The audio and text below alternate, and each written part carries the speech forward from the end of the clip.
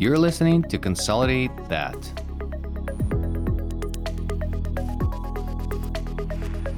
Ukraine is my motherland. It is now under a savage attack by Russia. Ukraine is shielding Europe and the rest of the civilized world from Putin's barbaric aggression. Ukrainians are brave and effectively fighting back. Let's help. Make a donation to Armed Forces of Ukraine. Link is in the show notes. Hashtag Stand with Ukraine.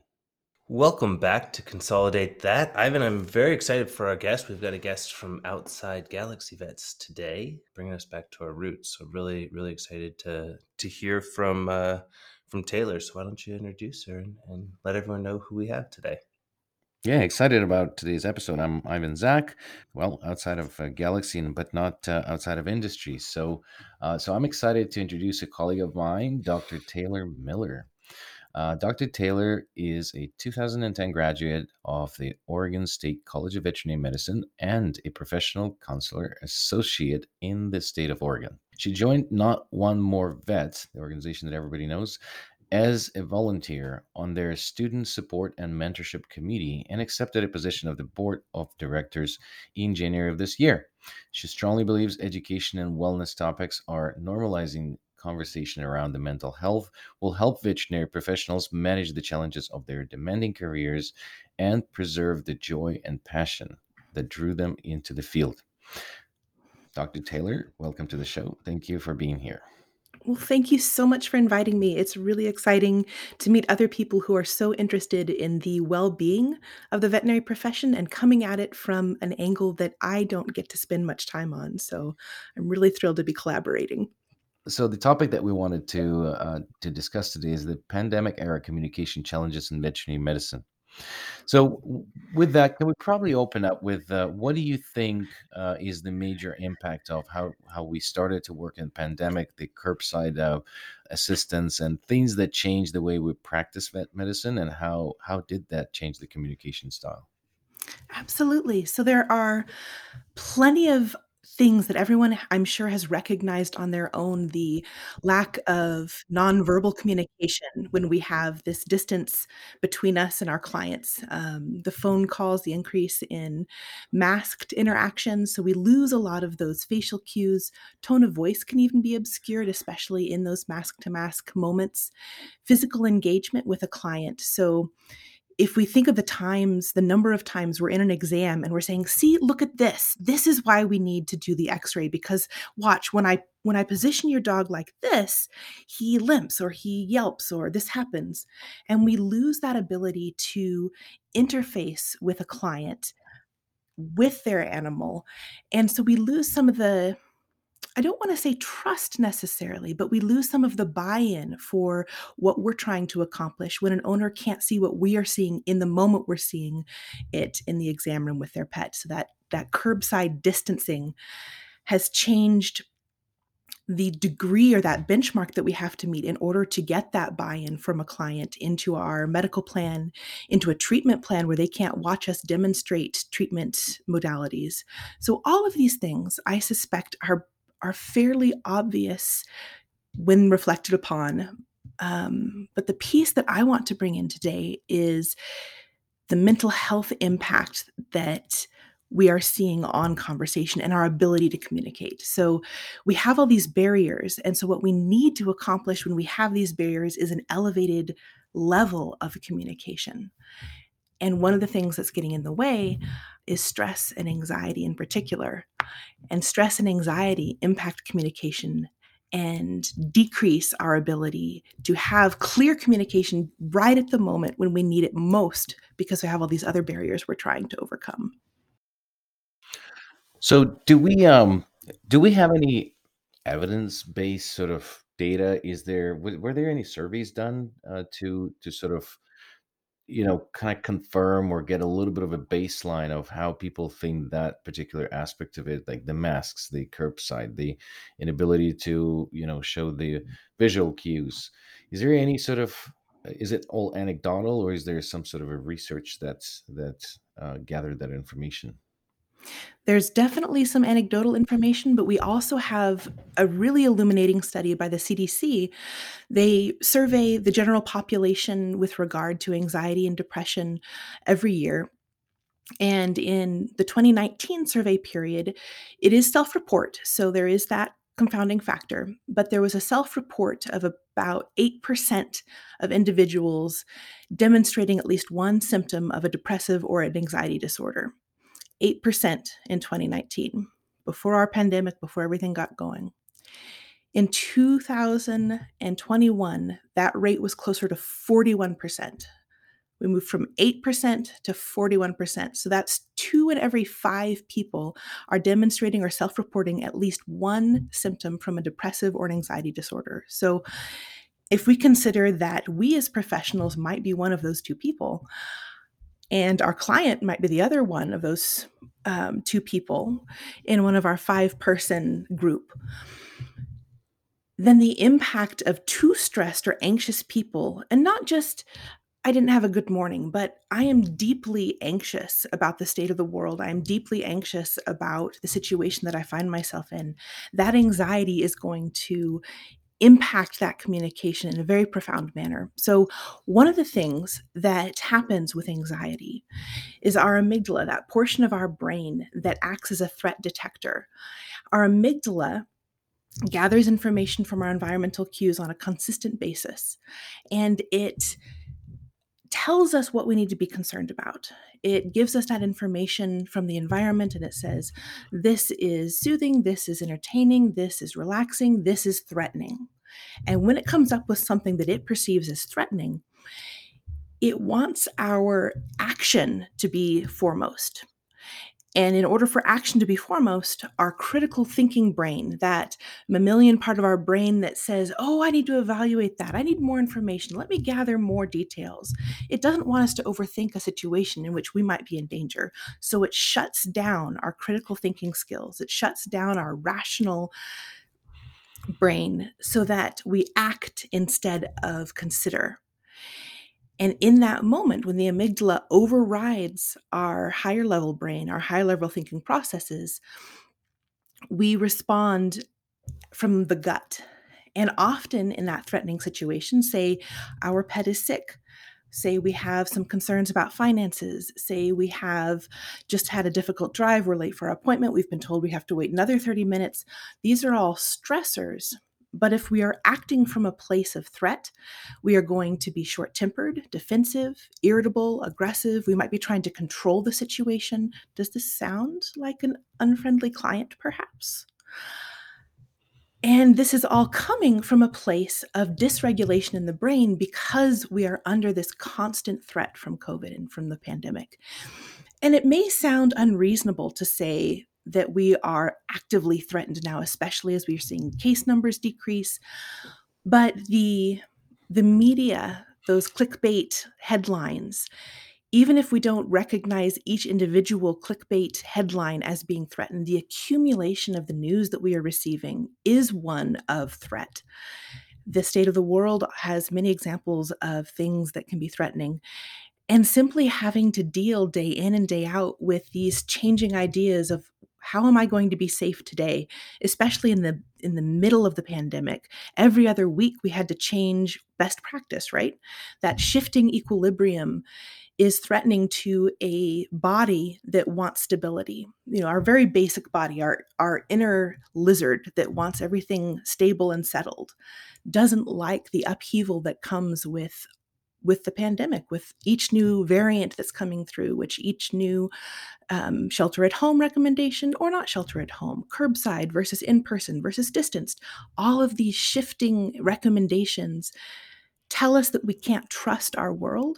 And when we can't trust our world, something must be threatening. So this is all subconscious, or maybe it is conscious, and there's a very significant level of anxiety that is related for a particular person.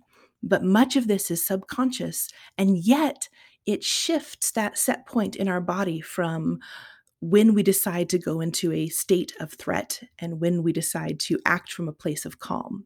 I was going to say it's very interesting how you're talking about this because it's something that Ivan and I have talked about before quite a bit. And there's a great book, Sell Anything by Oren Clef. He talks about the croc brain and how that's what you need to appeal to people's croc brain because they need to be able to process it. So it's neat to hear you talk about the little lizard inside of us, because that's exactly what they're talking about. And it's unique because a lot of times in the veterinary industry, I come from a sales background. A lot of the veterinary industry isn't thinking of the sales side of it, but even getting someone to do a procedure that is in the best interest of the pet really does fall on some sales or some convincing or understanding. And so it's neat to look at it in that same croc brain versus and lizard brain, fight or flight, and all of that. So I hadn't thought of it as being elevated though in the current state. So that's really, really insightful and helpful to hear. Absolutely. Well, and you're completely right. And sales is, of course, a dirty word in the veterinary industry because it implies that we are trying to take advantage somehow. And of course not. It's simply retreating to a place where communication is the highest order of the day rather than medicine. And those communication skills that help somebody come into our camp, that tell them that what we're doing together is best for their pet, like you were saying, require some of those skills that we never had a chance to learn in vet school. And we had, or at least I'll speak for myself, I had a communication class that was 1 hour once a week for one term. And we were told how to talk about euthanasia, and we were told how to handle a client who was very displeased with us. And I honestly don't remember a single thing from that class. So either it was not impactful or I was not paying attention because I didn't realize how important it was. Could be one of those two things. But those communication skills, especially when we take into account where somebody else is coming from. So like you said, that croc brain, I love that. If the croc brain is dominant, the first level of communication has to be about calm, reassurance, collaboration, buy-in, convincing someone of our honesty and good intentions. One of the most fascinating things about that brain that is in a state of anxiety, a state of threat, fight, flight, is we lose the ability to read facial cues and pick up on tone of voice. And we've already had problems with these, right? Because we're wearing masks or we're distancing. But think of how often we use our tone of voice to convince somebody that we are honest, compassionate, empathetic. And if we take a moment and think about the actual words we're saying, if the words that we're saying are said in a robotic tone of voice, do they still convey empathy? Maybe not. Maybe we're relying entirely on, oh, Mrs. Jones, I'm so sorry to hear that Fluffy is feeling poorly. Empathetic tone of voice. Oh, Mrs. Jones, I'm so sorry to hear that Fluffy is feeling sad. That kind of sounds snarky almost. But someone who is activated, who is really anxious, may not be able to pick up on those differences in tone, which means we may come across as snarky. And if somebody is truly receiving us as snarky, are we surprised they respond with defensiveness or with aggravation? And we pick up on that aggravation and we assume that it is directed at us somehow. And so we become defensive. The conversation just deteriorates from there. But if we take a moment and think, if they are having trouble hearing me, what are some ways where I can enhance my communication by perhaps saying out loud, I can really feel that you are having trouble with Fluffy's diagnosis. It looks to me, it sounds to me like this is really hard for you. Can you tell me if I'm on track? Am I anticipating everything that you need to know about Fluffy? Is there anything else that would help you today? I understand today's been really hard for you. Even if we take tone of voice out of that, we've still got more content for a client to latch onto that demonstrates empathy or honesty or compassion. So that's one of those pieces that we can use to leverage this situation, knowing that those facial cues are down, knowing that our tone of voice is not being interpreted correctly. That's one of the ways that we can get over this barrier that might be occurring because of this mental health struggle, this anxiety and threat level. I love when you talked about the sales people and could be perceived as something dirty because Ryan is a sales person by his Yeah. long-term career. So that's how I usually refer to him, the dirty man. That's why I do a podcast, because I don't have to shower before it. So, but that's I'm joking, of course, because Ryan is a phenomenal person in building relationships, and that's what it is about, and that's why I don't like that veterinary medicine first things that we're not salespeople, because it's, and I specifically recorded how you phrase it, because it's, people don't want to feel that they were talking to a salesperson and that they were taken advantage of. When I buy a new car, I don't come home and say to my wife, I was just taken advantage of. I'm happy that I bought a car, or anything else. So being sold something is not being taken advantage. But as veterinarian, I'm with you, because we think that this is something negative. In the meantime, when my transformation in my career from veterinarian to business and to technology and everything else was all about sales. It's about how do you sell yourself. When you're at the bar talking to someone, you're selling yourself. This is, everything is sales. Everything is sales, especially veterinary medicine, because when you're relaying the information to someone, which you then collect payment for, you're selling how you not only understand what's going on, but also how convincing you are in what you're concluding. So it is sales, 100%, and we want to be salespeople, and we want to be good salespeople. And if somebody thinks that it's a myth, it's not right. I wanted to demystify that, because we're all salespeople and every day of our lives. But with that, I wanted to touch on another thing. My, large portion of my career was in improving operational efficiency, and the hardest part, let's say when we were implementing SmartFlow in more than 650 hospitals, what you see is the biggest resistance is change. So when you're asking people to change workflows, when you're asking people to change something like their habits, they get into a state of uncertainty and panic.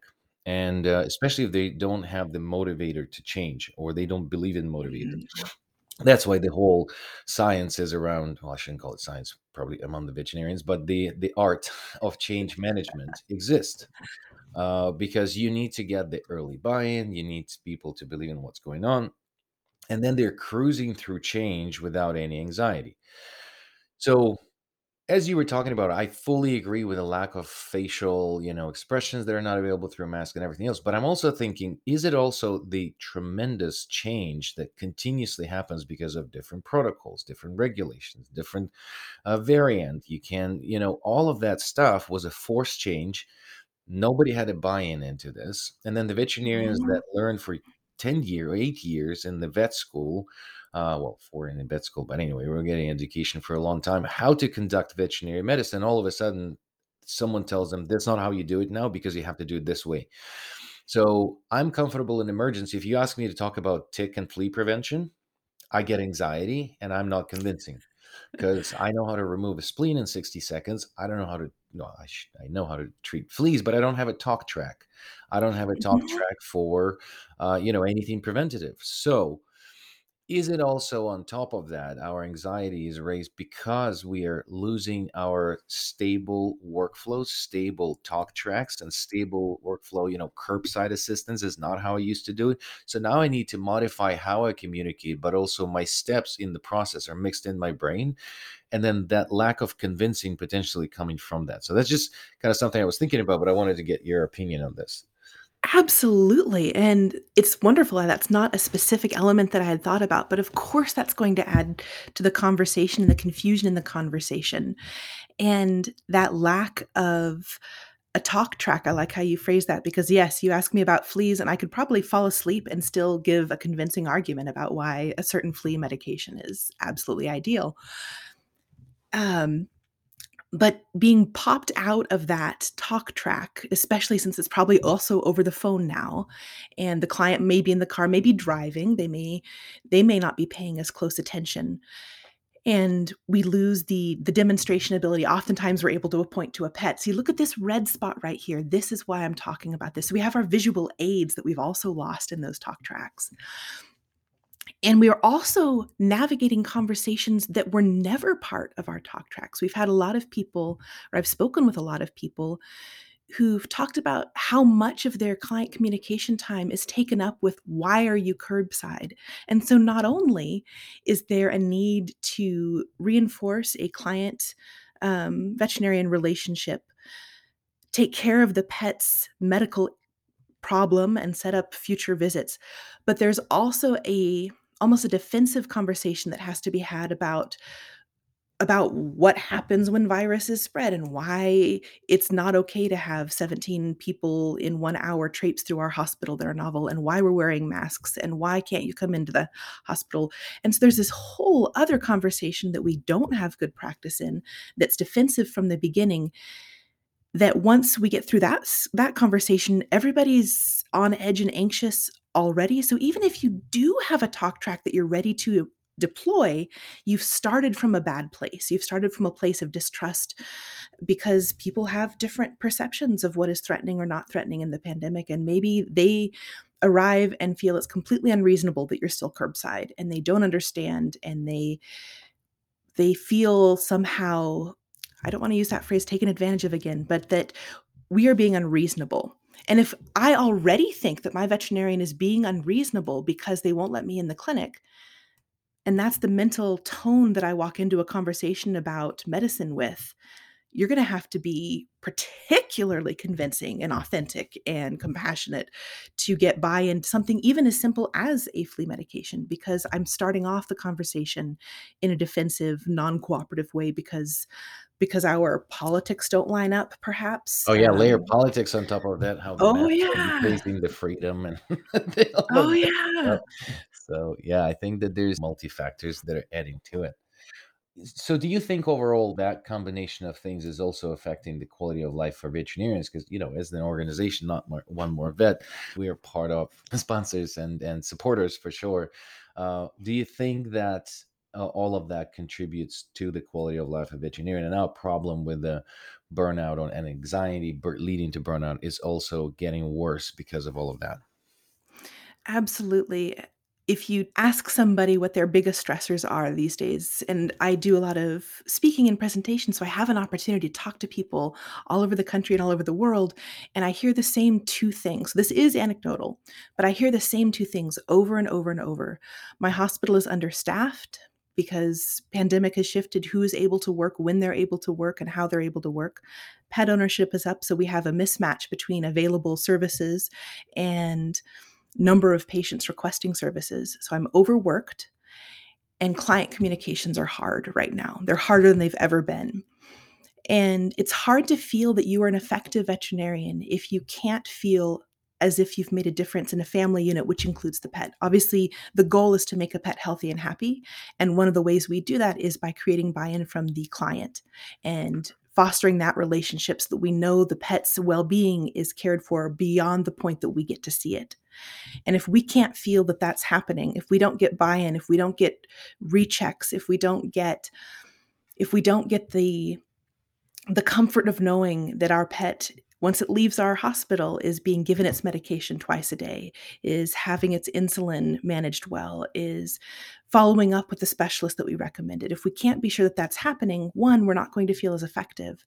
And two, conflict is just awful. I mean, why would we want to engage in conflict on a daily basis? And that's what's happening when we get these barriers that we can't overcome, is that each day feels like a battle. And it's hard enough to practice medicine for many other reasons, and adding in that daily battle is going to be extraordinarily draining.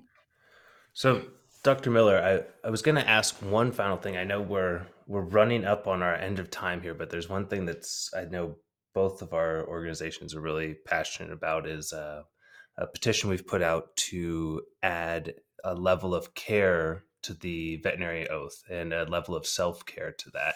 I'd love to hear if that's something that Not One More Vet is still where you guys are on it, if it's something that we want to keep all working to push, and and put a plug for the petition to add that language to the veterinary oath. Yes, last half hour we've been talking about the importance of communication and the importance of language. And our veterinary oath, we only say it formally once, but it sticks with you. It's something that truly is a basis of how we present ourselves in the professional world. And being healthy people in the veterinary world is only going to benefit our pets, is only going to benefit our clients, and is only going to benefit ourselves and our colleagues. So there's absolutely no downside to being healthier people. And we need to have an approach to our profession that exemplifies that, that supports that, that imparts the importance of that in our profession. And that's what I think the oath needs to encompass as well. We need to have language in the oath that points out the importance of what we're trying to do here. And if we can't be healthy, we're not going to do the good that we can in this profession. Amen. Well, as Ryan said, we're running up on time. Is there a book, TED Talk, or YouTube video, or anything that inspired you recently, or not recently, but still left an impact, that you would like to recommend to our listeners? The Willpower Instinct by Kelly McGonigal is actually one of my favorite books. It's one of the first books that I read that emphasized how our natural inclinations might be exactly opposite of helpful. And it's a wonderful, very approachable book about what willpower is and isn't, and the strategies that we employ to improve our willpower are often counterintuitive in terms of what's actually been demonstrated to be effective versus what we think is helpful. Excellent. Thank you for that recommendation. Thank you for that. One question that we always additionally like to ask is if there is a guest that you would recommend, somebody that is in the industry that would be beneficial or great for our listeners to hear from as well. I've recently become enamored with my colleague Erica Lynn Hindle. They are also a member of the NAMV board, and they are deeply invested in diversity and inclusion in our industry. And it is something that I have not thought about as much as I should have, obviously. And they do a wonderful job of demonstrating how focusing on that DEI perspective in our hospitals can enrich our experience as veterinarians, as well as support those individuals who don't fit the white heterosexual mold. That's very interesting, because in our recent study on burnout, which showed 9.4% elevation in burnout in our industry, we had the slice by gender, and we had male, female, and non-conforming. So females were burned out more than males, and non-conforming, although representing only 1%, but in 1,600 people, I think that's significant. The non-conforming slice was more burned out than male or female. So that's definitely a very important area that we should focus on, as well as we're thinking about the burnout and anxiety and everything that we believe in. So thank you so much for finding the time, Dr. Miller, and thank you for all the insight. I think it's very important to understand that the communications are the key in our profession, and they can significantly affect our state of mind. Well, thank you for the opportunity, and thank you for the good work that you do. Our industry needs it. Thank you. Thank you so much for listening to Consolidate That. If you want to hear our new episodes, please find us on any podcast platform. Also, you can learn more about us on our website at vetintegrations.com.